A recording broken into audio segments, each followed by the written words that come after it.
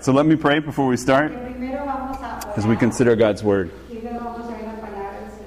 Father God, thank you so much. Lord, thank you that you have included us, that you have given us a part. Lord, that you have brought us in and that we get to participate in what you are doing, Father. Lord, thank you for what you've done. Lord, thank you for what you are doing in us, Lord. I pray that you would be honored, that you would be glorified. Lord, I pray that this morning that your word would be clear to us. Lord, that your Spirit would interpret it for us. It would illuminate it, Lord, and it would transform our hearts. God, please, you speak this morning, Lord. Lord, you speak what we need to hear. Lord, we are here. We are before you. Lord, and I pray that we would come vulnerable before your word and allow you to work on us. Lord, please, through your Spirit that lives in us, that abides in us, Lord, that you would transform us. Lord, help us to love you more as we study your word. In Jesus' name, amen. So today we're going to be in Colossians chapter 1. We're going to go through verse 9 through verse 14. Okay, that's where we're going to be. And as verse 9 starts out, it says, and so. All right, literally it means because of this. Because of everything that we talked about last week. Because of this news that Paul had heard about the church in Colossae that had come to him from Epaphras. Remember, Paul had never been to this church, but he had heard from Epaphras as he was in prison in Rome. And Epaphras had told him about this church. He had told him about their faith in Jesus Christ. He had told him about their love for all the saints. And we talked about that they were gospel-oriented. Everything around their life was oriented around the gospel. And so as he starts verse 9, he's saying, because of all this, because you are gospel-oriented. And we talked about those three things. Because you are living in the gospel. Because you are finding your identity completely in the gospel. You, first and foremost, the biggest thing about you, the most important thing about you, is who you are with. That you identify yourself with Jesus Christ. And then also, secondly, that they were learning from the gospel. That all wisdom, that all knowledge was found in Christ. They didn't need anything outside of Christ. And it even said in one of the verses, I think verse 8, it talked about, and you have learned this, you've learned this gospel from Epaphras. Remember, we talked about it. It wasn't just that they had heard it. It wasn't that they could repeat it back. But they were actually practicing it. They were proclaiming it. They were demonstrating it. It was a part of their life. Remember, we talked about all the different ways to learn and how they need to actually participate and be a part. So they were living in the gospel. They were learning from the gospel. And then lastly, they were loving through the gospel. I talked about that. They were loving God and they were loving their neighbor. And then Paul sums it up in verse 8 and says, this is love in the Spirit. This is Spirit-filled love. And the fruit of this being gospel-oriented was what? It was this love. We talked about the fruit of being gospel-oriented is love. They would love God and they would love their brothers and sisters. But fruit, it doesn't come overnight. If you guys have a fruit tree, I never knew that fruit trees existed in yards until I came to California. But there are like fruit trees here with oranges, with lemons, with grapefruits. But it doesn't come overnight. And just the same way with the gospel, it's a process of maturation. It's a process of growing in us. We come to this gospel and we get gospel-oriented and God starts to work in us. God starts to grow us and this fruit produces in us. But it doesn't happen immediately. But we have to participate in this process. We're gospel-oriented, but there's also a process that God takes us through as He grows us and as He matures us and as He produces fruit through us. And so that's what we're going to look at is this gospel process today. And if you guys remember, in verse 6 last week, He's like, this gospel that's come to you, He said that it's, as indeed in the whole world, it's bearing fruit and it's increasing just like it does in you. That's the process, that it would bear fruit, that it would increase, that it would grow, and that it would mature. And it's doing that throughout the entire creation. It's doing that throughout the cosmos, and it's also doing that in your heart. And so that's what Paul wants to see continue to happen in this church in Colossae. So what is the process? What does it look like? And how do we participate in that? That's what we're going to learn today as we go through verse 9 through 14, is understanding that gospel process and understanding how do we participate in that. What's our role? All right, so I'm going to read verse 9 through 14. I'll read that first in English, and then Grace will read it in Spanish.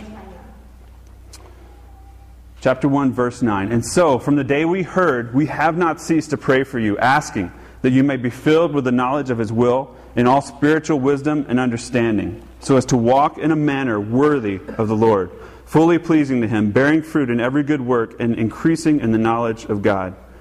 Verse 11, may you be strengthened with all power, according to His glorious might, for all endurance and patience with joy, giving thanks to the Father who has qualified you to share in the inheritance of the saints in light.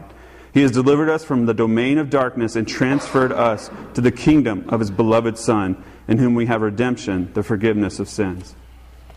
So there's a process, or there's a cycle that we go through as we are in the gospel, as we participate in the gospel. And a cycle, it's a repeated series of events or actions. They happen once and they go through the cycle and they happen again. And so what I want to show you guys next is this picture. This is a water cycle. All right, the water cycle. And if you have kids that have gone through elementary school, you learned about the water cycle, and you had to make posters about the water cycle. They weren't this in depth, and don't get lost with all the words. And I was going to have it translated, but we can't understand these words in English anyway.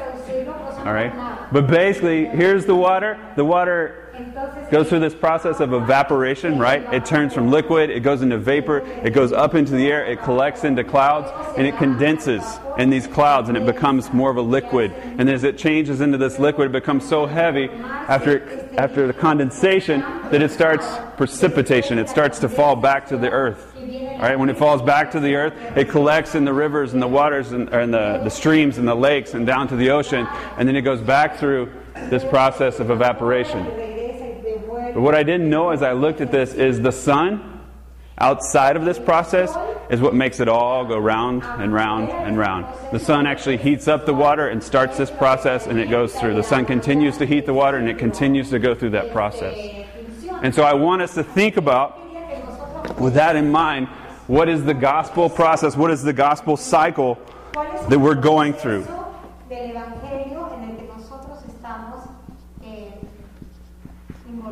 And the first is our part. I don't mean our part. I mean that God gives us a part. Okay? That He would give us a part, that He would bring us into this gospel process, right? We talked about before last week that the gospel came to them, that Jesus Christ came to earth, right? He came pursuing us to rescue us. We didn't step in, God brought us in. So God brings us in and gives us a part in this gospel process. And then it starts to take place. We go through this cycle. Another part, or God also, He gives us or fills us with knowledge. We'll see part of this process as He fills us with knowledge. Then the process continues. And then He what? He gives us power. He strengthens us with power. So here are the three pieces. God brings us in. He gives us our part. All right? He fills us with knowledge. We'll talk about that, knowledge of His will. And then later He strengthens us with power. Now there's also some other pieces within that, okay? So after our part that He brings us into, then we respond with thanksgiving. Because we're brought in, we respond with thanksgiving. Responding with thanksgiving, He fills us with knowledge. As He fills us with knowledge, then we walk. He then strengthens us with power so that we can endure. So this is what, the best that I can draw it, in Spanish and English, what this gospel process that we're going to talk about today looks like. God brings us in. He gives us our part. We respond in thanksgiving. He fills us with knowledge. As we're filled with knowledge, we walk in a way that's honoring to Him. And He gives us power to continue to endure, to walk in that way. And again, we look back at our part and we're thankful He brings us in and He fills us with knowledge. And we continue to go through that process as we walk in the gospel, as we walk with the Lord. Everybody with me? And through the gospel, we're filled with knowledge to understand, and we're strengthened with all power to continue, to live this gospel-oriented life that we talked about last week with thanksgiving. So we're going to walk through and talk about those different areas, those different parts of that process. So the first, He's given us a part. He's brought us in to participate. If you look actually at the end of the passage in verse 12, it says, giving thanks to the Father who has qualified you to share in the inheritance of the saints in light. It says, He has delivered us from the domain of darkness and transferred us to the kingdom of His beloved Son, in whom we have redemption, the forgiveness of sins. It says that He's given us an inheritance, right? He's brought us in and He's given us this inheritance. We have an inheritance as His children. This is an inheritance that the Father has given to us. And in this passage, it's talking about that hope laid up for us. It's talking about the gospel. It's talking about that we have this inheritance that waits for us in heaven, that where everything will be fully realized, where God will restore all things, where our relationship with Him will be fully restored, our relationship with each other will be fully restored, and our relationship with the creation will be fully restored. That's this hope that we have. That's this inheritance that we look to. But realize that it says that He has qualified you. It literally means that He is completely sufficient to bring you into this process. You didn't do anything. He did everything. He's fully sufficient. You didn't participate. He's brought you in. It's by God's grace that we're a part of this process. And I had to stop as I'm studying this. Like, do I get that? I mean, do we really get that? Do we get that on a daily basis? That God was completely sufficient, that God did that for us, that God came and brought us into this process, and that we get to be a part of that. I mean, do we stop and do we think about that when the alarm goes off and we roll out of bed and we get in the shower? Do we think about that God has brought me into this process of what He's doing in the world, of what He's doing in all the creation? That would change us if we thought about that, because He has come on a rescue mission for us. Right? It says He came and He literally transferred us. He takes us, He delivered us. He takes us out of this domain of darkness, and He takes us and lifts us up and sets us down in this kingdom of light. It says He removed us from this one place, and He takes us and He puts us in the kingdom of light, in this kingdom of His Son. All right, we were hostages. We were held. There was no way out. We were there. We were helpless. And yet He came in and He took us out. And I don't want us to think that He negotiated us out. He didn't go and He didn't make negotiations as to, well, I'll give you this if you'll give me this one, and we'll work this out from afar. Right? He came on a rescue mission Himself. He went in behind enemy lines. He came down amongst us and He rescued us, and He put us on His shoulder and took us out. And in taking us out, He gave His life. That's what Jesus Christ has done for us. That's what it looks like. Okay, He didn't negotiate His way out. He rescued us out of this domain of darkness. He transferred us and He placed us in this kingdom of light. And I think about that for my own life, and sometimes I don't get it. Karina and I were talking a couple weeks ago, like, okay, God, if I'm really going to follow Christ, what would look different in my life? And we're talking through that and what needs to change in her heart. But sometimes I'm like, well, what really would look different? And I think about Larry, and I think about what I knew Larry before. I knew Larry when he was in this domain of darkness, and now I see Larry after he's been transferred to this kingdom of light. I see this drastic change in his life, right? It's easy to see. It was very visible. Larry was on the streets. Larry was here and there. Larry was dealing drugs. Larry was doing drugs. Larry was hustling money. Larry had all these things. He was completely in this kingdom of darkness, this domain of darkness, and now he's been transferred over. And so I can see that. It's very visible. As I said, it's dramatic. And I don't think that we believe sometimes when we think about our own lives, because we start to justify, and I start to think about, well, what I went through. Even Larry could say, well, let me tell you about how I ended up in that place, and it was very easy to understand how I got there. But we think through our own lives like, really, was I in this domain of darkness? Was that where I was? Was that what God took me from? And so I want to show you guys. Robert, if you'll grab that one, and then Val. This is what we were in. We were in darkness. We were in this domain of darkness. It doesn't matter who you were. It doesn't matter what you've done. This was what you were in. You were in a domain of darkness. And we have to realize that we are more sinful than we ever imagined. Right? That our sin is serious and God is a holy God and it separates us from Him, and we were hostages in this domain of darkness. But we have to also understand that God loved us. God loved us more than we can imagine, and He's brought us into this kingdom of light. Alright? He turned the lights on. He transferred us. Do we get that? Do we realize that's where we were? And do we realize this is where God has brought us? He has transferred us. And the more that we realize the darkness that He brought us from, the more thankful we will be. Right? It's in direct correlation. As grace increases, 2 Corinthians says, so also thanksgiving increases. You can see in Scriptures that those who were forgiven much, they're able to love much. Okay? And if we understand the darkness that we were in, then we would be thankful about this kingdom of light that God has picked us up and transferred us into. And so we need to consider that. We need to think through that. And if we did, then we would respond in thanks. We would get to this place. We'd realize He's brought us in, He's given us a part, and now we would respond in thanksgiving. Look at verse 12. It says, giving thanks to the Father who has done all these things. That we would actually get to the point where we would give thanks continually, that we get to participate in this process. Why aren't we thankful? Why do I go throughout most of my day and I'm not thankful? And I think it's that I think I deserve more. I know that I needed God. I'm thankful for the grace He gave me, and He's transferred me into this kingdom of light. But as I go through this process now, I don't really think that I necessarily continue to need that. And I'm pretty much entitled. It sounds awful, but that's what I think.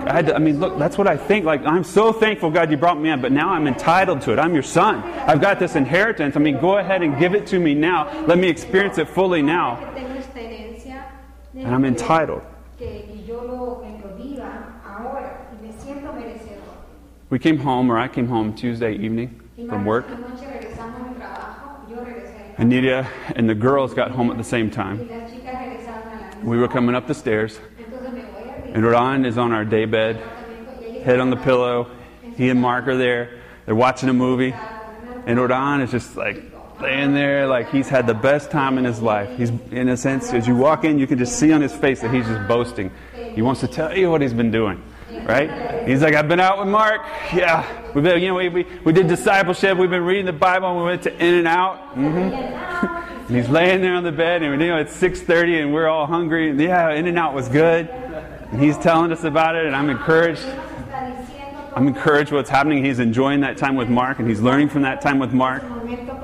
But then it's 6:30, it's 7, and we realize, based in my house, logistics. Okay, we eat based on logistics, and so sometimes logistics means that you go and get a burger because there's just not time for dinner. And so Larry and myself and Andy and Karina and Mariana and Annalise go to In-N-Out. And I say, we're going to In-N-Out. Oran says, what? You're going to In-N-Out?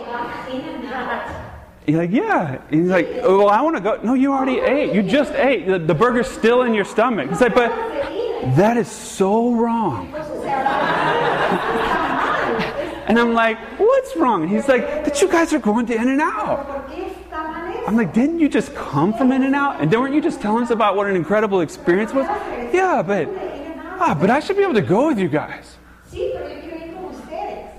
Is that what we do? Is that what we do with the Lord? We look around, we look at others, we walk through this process.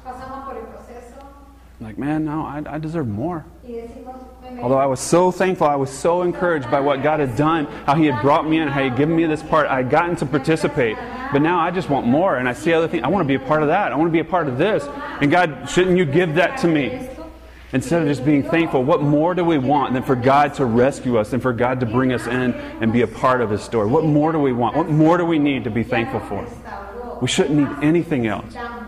We shouldn't be entitled. We should be thankful. And so think about that. Are you living with that mindset? That God still owes you something. Because God doesn't owe us anything. And that we should be thankful for this amazing thing that He's done and how He's rescued us and how He's brought us in. How He transferred us from the domain of darkness into the kingdom of His Son. We should be thankful without stop. And I honestly, that's not what my day looks like. That's not what my week always looks like. But just as God brought us in, now He provides us with knowledge and power to walk and to endure. All right, we're not on our own. After He brings us in, then He starts to fill us. Okay? He starts to fill us with knowledge. If you look at the middle of verse 9, it says they're asking all these things. They're asking that you may be filled with the knowledge of His will and all spiritual wisdom and understanding. He fills us with the knowledge of His will. And notice that it says with all spiritual understanding. According to the Spirit. Okay? He gives us spiritual knowledge. And I don't mean that it's this otherworldly. He gives us knowledge according to Him. Okay? He doesn't give us knowledge about everything that's going to happen, about everything that's going on. But He gives us knowledge according to Him. We can know Him. And we can know Him in an intimate way. He's like, I will reveal myself to you. I'll give you knowledge according to myself. You can have a relationship with me and it can be intimate. I will make myself fully known to you. I will fill you with knowledge of my will, of myself. And do we know God that way? If you guys have lived with anybody, been married with anybody for a long period of time, they start to know everything you're going to do. And if you're a man, they know it before you know it. All right? Nita knows what I'm about to say, what I'm about to ask for, what I'm about to do before I do it. And now that skill is transferring to my daughter. Somehow, at 12 years old, she's gotten this new skill where she knows what I'm about to do and what I'm about to say, and how when I'm going to ask for something, Papi, just go ahead and ask me. Papi, you're about to go get ice cream, aren't you? Well, that's a good idea. I think I'll go get ice cream. Right? But they know me, okay? They know me in some ways better than I know myself. It's an intimate knowledge, and that's what God wants to give to us. He says, I want to give you knowledge of my will that you would know me intimately. And so I ask you guys, are we seeking that? Are we going to God? Are we spending time with Him so that we can know Him more intimately? So that we can have this relationship with Him, that He can make Himself known to us, that we would spend time with Him. How are we going to know about Him if we don't spend time with Him? How are we going to know about Him if we don't read His Word to us? We just can't. We can't know Him. The way that we're filled with this knowledge is that God would give us His spiritual knowledge of who He is through His Word as we spend time with Him. And we can know Him in an intimate way.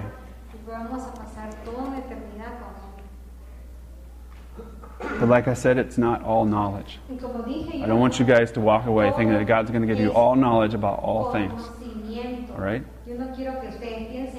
That's not how God works. He says, I'll give you the information you need about me when you need to know it, for the moment you need to use it, according to my will. I'm going to give you my knowledge about me when you need it, according to how you're going to use it, so that my will can be accomplished.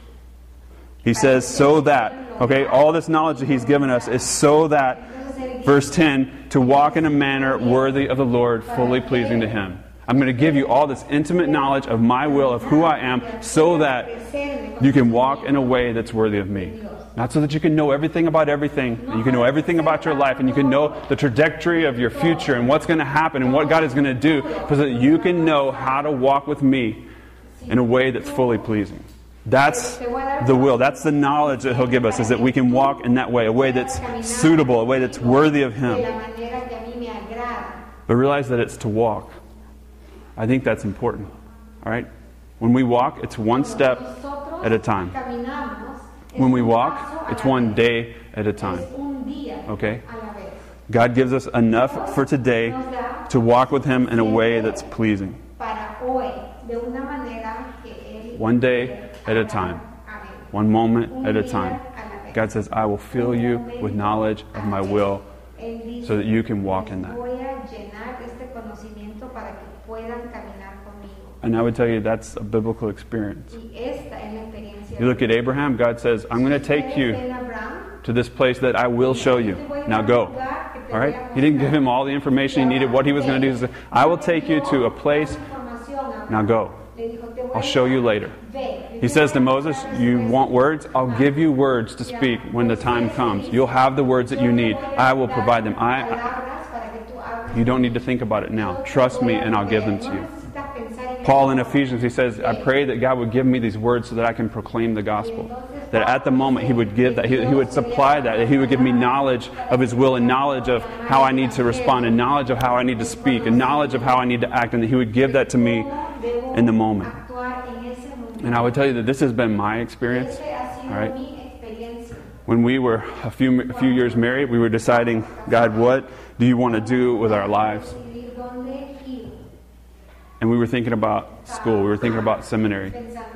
I'd been to school. I didn't want to go back to school. But I wanted to serve God. But I spent several days. I went out on my own and I sought the Lord. I was like, Lord, I need you to show me if we are supposed to go to school, if we're supposed to go from Atlanta to Chicago to a place where we know no one, and I'm supposed to do this and seek to be educated and to be knowledgeable about you, to learn more about your word so that I can serve you. And I came back after 3 days by myself in the woods, talking to the Lord, no one else. And I remember coming back, and Nita just wanted to, she was like, so what did He tell you? And I think she wanted to hear this grand plan that God had for our lives. What did He show you? What's it going to look like? How is that going to happen? I'm like, we're supposed to go to Chicago. I'm going to go to Moody. But what for? What are you going to stay? What are you going to do? And what's that going to result in? And then what's going to come after that? And how long are we going to be there? And where are we going to go to church when we're there? And how are all these things going to happen? And who are we going to participate with? And where is that going to mean that we end up? Are we going to go to the mission field? Are we going to be in a Central or South American country? Are you going to learn to speak Spanish? Are we going to have more kids? We had one. Are we going to have more? No, we're going to go to Moody. We're going to move. That's it. That's all I know. So let's go. When we got ready to come here, I had no idea what was going to happen. I said, I think we're supposed to move to Los Angeles. Right? We had this opportunity for a relationship with Cornerstone. Okay, we're just going to go. I don't know what it's going to look like. I had no idea. I had no thoughts about Livingstone, that we'd be in a warehouse next to the park, gathering as a body and trying to love on this neighborhood. But God clearly showed me, here's the step. Here's my will. I want you to walk in it. I want you to take this step, and I want you to move. I'll give you full knowledge to take this step that's before you. And so I want you guys to think about your life. I want you to think about even a situation where you might have sought God's will. And you're seeking God's will. And I want to know God's will. God will show you His will for this moment. He'll show you His will for right now. And then you can trust Him and you can walk in that. He will give you the knowledge to do that. And we can know that we're doing that. We can know that we're walking in His will if it shows after that bearing fruit. Bearing fruit in every good work. And we're increasing in the knowledge of God. So it says we're walking this way worthy of Him, fully pleasing to Him, bearing fruit in every good work, and increasing in the knowledge of God. That's what it looks like to walk in His will. It's the same thing that Paul had been talking about in verse 6. This is what happens when the gospel comes in and you get oriented to the gospel. The gospel in your life and in the entire cosmos, the entire creation is doing this. It's maturing, it's growing, and it's producing fruit. And he says that's what it's going to look like when you walk in God's will. That's what it's going to look like when you're filled with His knowledge, when you are living in a way, in a manner worthy of Him. It's not elusive. It's not mysterious. All right? God is going to bring you to a place, and I want to just share this with you guys, that always,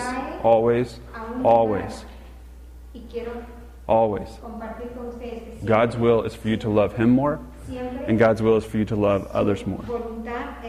And if you think that God is taking you into a direction or taking you into a place where you're not loving Him more or you're not loving others more, it is not His will for you. All right? God's will is that you would grow and mature and produce fruit. And remember, that fruit is love. That fruit is love in these relationships with Him and these relationships with others. And it would produce fruit of love.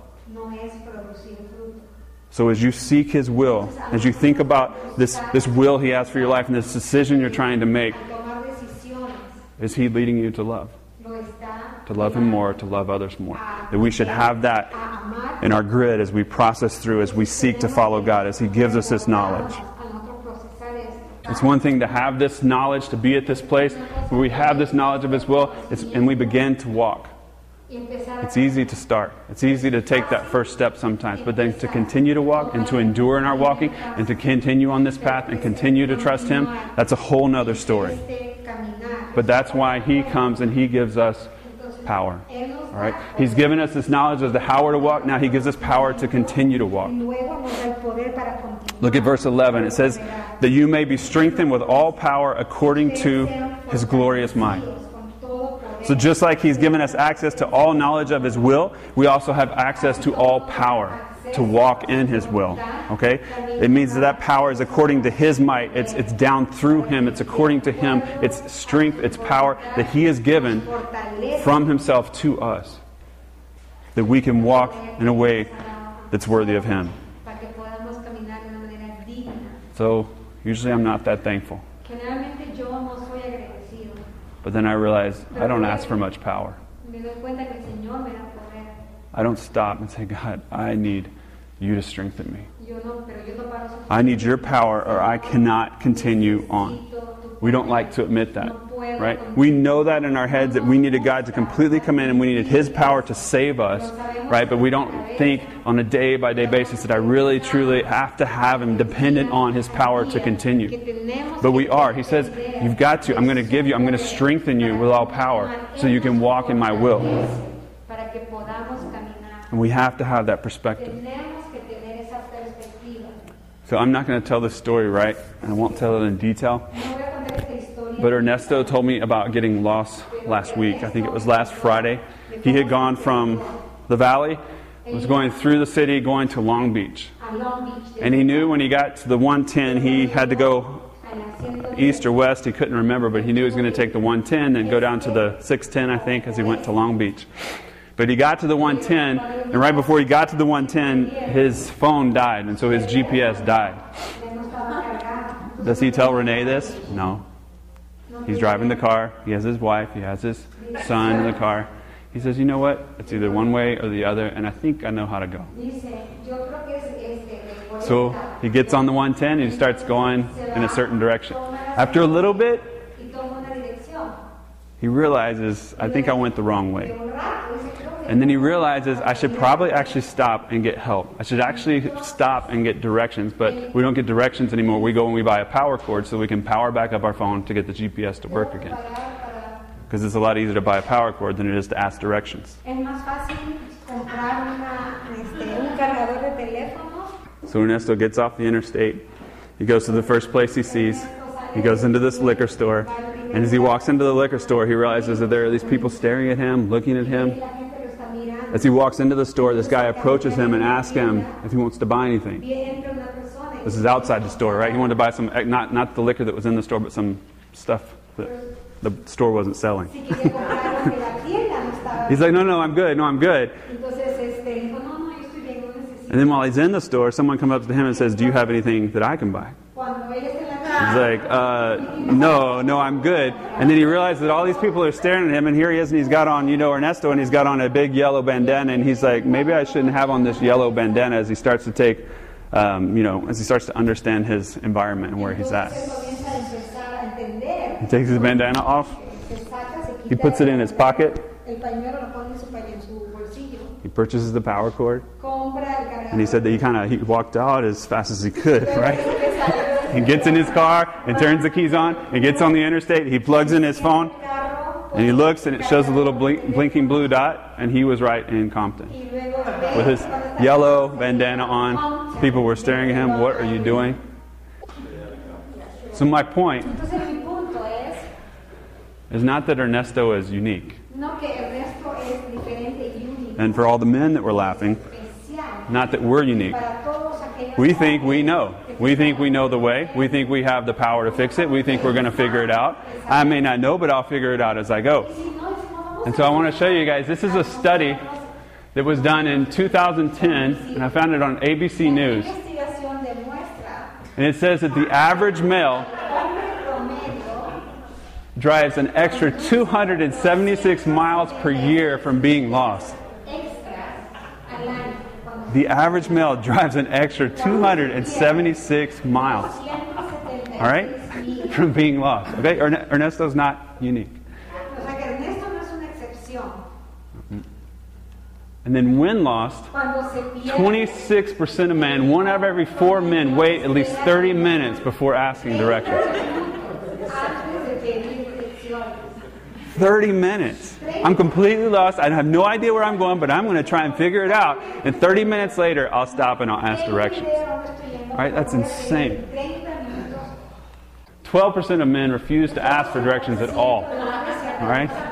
So that's 1 out of every 4 asked for 30 minutes. This is, more of these guys, 12% of them don't even ask. It sounds insane, right? I mean, what are we thinking? Or what are the guys thinking? And then last, here's Ernesto. 41% of men have pretended they knew where they were going when they were actually lost. This is scientific proof. All right? This is ABC News. This is online, a study done in 2010. 41% of men have pretended they knew where they were going when they were actually lost. Is that what we do with God? Thanks God, I've got this. Do I need your power? No. Do I know where I'm going? Yes. Is it starting to look a little strange? I'm losing my bearings. I'm losing my orientation. I'm not really sure where I'm at now, but I'll find my way. I'll come to you when I need you. Just wait. I don't necessarily need you to intervene right now. I'll find my way out of this. I'm not lost. I'll find my way. Is that what we do? Is that what you do? Does it take you getting into a point where you're completely lost, where you're in a dangerous situation, where you have no other options and you have no idea what to do, until we go to God and say, God, I need your power to walk in your will. I can't do this on my own. I'm completely lost. If you don't show up, if you don't give me your strength. And so we should go to God and we should ask for that strength. And I think that's one of our biggest issues as we follow Christ. I know it's one of my biggest issues. I can figure this out. I can make it logical. I can decide what steps are next. And usually the times that I see that I have held God off are the times when I am on my knees, when I am broken down, when I get to the place where I am burnt out. Because I've continued to do this in my own strength. I've continued to find my own way. And I haven't allowed God to strengthen me. I haven't allowed God to give me direction, to give me that power. We have to go to Him. We have to be willing to admit that. And if we receive that power, then we will continue, we'll endure with all patience, with all joy. What would that look like? For us to continue to endure with all patience and with all joy. I can endure. I can sometimes endure on my own. But you can ask my wife, you can ask my kids, it's not with joy. If God strengthens me, it's with joy. If I'm strengthening myself, there's no joy. God wants to give us power that will result in us enduring with joy. That we can continue in His will with joy. That's how we continue in our marriages. That's how we continue in our families. That's how we continue in these relationships in the church. That's how we continue in relationships in this neighborhood, is with His strength. All right? With His strength, we can continue to do that with joy. When you realize that you're not interacting with each other, that you're not interacting with the Lord, or you're not interacting with our neighbors in a way that is enduring with joy, you need to go back and you need to ask God to give you strength. Only He can give you strength that will result in joy. So we have to admit our needs. We have to get over ourselves and ask for help. So as you look at this process, you look at this cycle, all right, through the gospel, we're filled with all knowledge to understand and be strengthened with all power to continue to live in a gospel-oriented life with thanksgiving. Now, as I finish, I want to show you guys what I think is an amazing diagram. This is going to change your life. But I want to show this entire process in a way that hopefully is more understandable.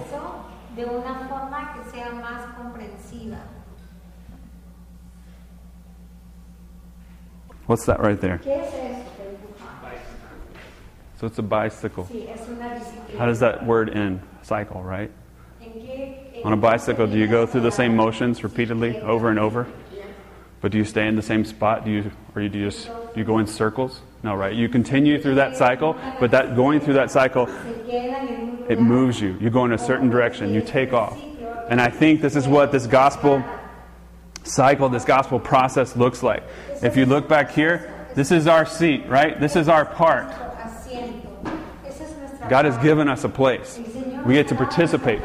We have a seat, we have a part, that we get to be in this process, this gospel process in our life.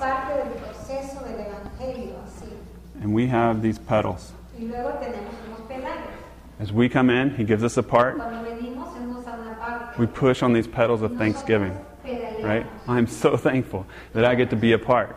And I start to push on these pedals in response to this thanksgiving, and everything starts to move. And as everything starts to move, I receive His power, right? The chain is moving and it starts to power the back, and this power moves forward, and I start to move in His direction. And then He's given me this knowledge, so I have these handlebars so that I can steer and I can turn and I can go in the direction according to His will. And the frame, everything here, this is the gospel, all right? Without the frame, it all falls apart. Without the frame, we go nowhere. But God brings us in. He gives us a part. As we respond with thanksgiving and pedal, we have power and we have knowledge to steer and to go in a manner that's worthy of Him. So,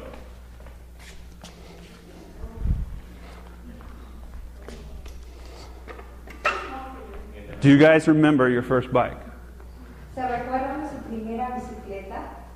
I remember my first bike. It was green. It was shiny. It had a big black banana seat, and it had a flag on the back that was orange. And I remember seeing it sitting under the tree. And I was so excited.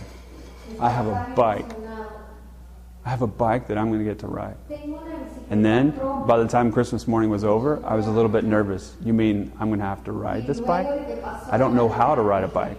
I've got a bike. That's an amazing thing, but I don't know how to ride it. And then if you think about trying to ride a bike, if you have kids and you've tried to teach them. And I remember being out in the cul-de-sac, and I remember holding on to this back. I remember trying to teach Oran and Karina and Mariana how to ride. And you start to explain it to them. And the more you explain, the more confused they get. There's so many things to think about. Okay, so when you get on, you need to put this pedal, if you're right foot, it needs to be up high where you can push down to start with that. And as you do that, then you have to continue to pedal with the other side, okay? You can't just pedal with one foot, you pedal with both feet.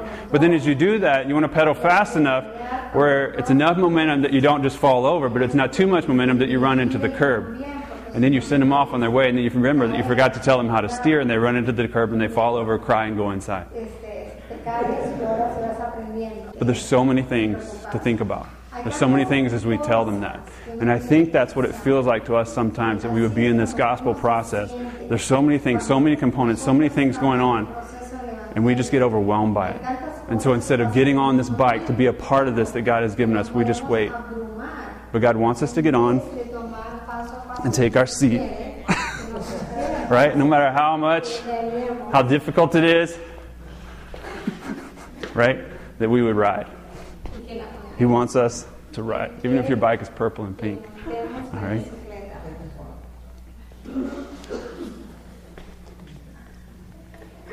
He's brought us in.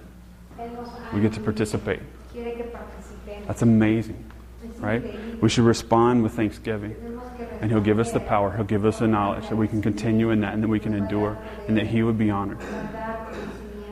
And so as you look at that, the one thing I didn't talk about is probably the most important thing. And that's balance. Balance is something that's required for every part of riding a bike. And as you look at this passage, I think there's one thing that I haven't talked about that I think is just as important as that. If you look back at verse 9, it says, "And so from the day we heard, we have not ceased to pray for you." Since the day we heard that you were gospel-oriented, we have not ceased to pray for you so that you can be a part of this process. That you would be thankful of your part, that you would be filled with power, and that you'd be strengthened. You'd be filled with knowledge, you'd be strengthened with power. We have not ceased to pray for you. It's constantly required. This conversation with God, this going to God. They were requesting that they would have all these things, requesting that they would be this way, requesting that they would respond this way. And I think sometimes we go through this and we forget about that, right? It becomes second nature. Like the balance, we don't think about it, but we are supposed to pray without ceasing. That God would do this in us. And we can try to do all this, we can understand all this, but if we don't pray without ceasing, it won't happen. And I've been experienced this week, Josh and Trent and I, as we met on Tuesday night, we've been talking about, okay, we've got to pray, we're going to pray first. And as you go through it, it is just not natural to stop and to pray. And everything will get in the way. People will knock on your door. Situations will come up. I think that the enemy does not want us to pray. He wants us to dismiss that opportunity. But we have to stop and we have to pray. But then it says also that we're supposed to pray without ceasing. All right, how do we do that? And I just want to encourage you guys that we can talk to God consistently, constantly, without ceasing, right? We take these times and we stop everything else and we focus on praying. But as we go through this process, that we would continue to pray, we continue to ask God, we would continue to talk with Him. And then at times we would stop and we'd have this formal time where we go before Him and we just focus on Him and we just focus on praying. Right? Or where we come together as a group and we focus on praying. And those are important times of prayer, but yet we would do it without ceasing, continually going to Him, continually asking Him to do all of this in us. And so that's what I want us to do now. I want us to stop and I want us to pray. I want us to stop and I want us to thank God that He has brought us in, that He's given us a part. That we would ask God to fill us with the knowledge of His will, and that we would ask God to strengthen us with power. Because if we don't stop and if we don't ask God and if we don't do that without ceasing, we're wasting our time.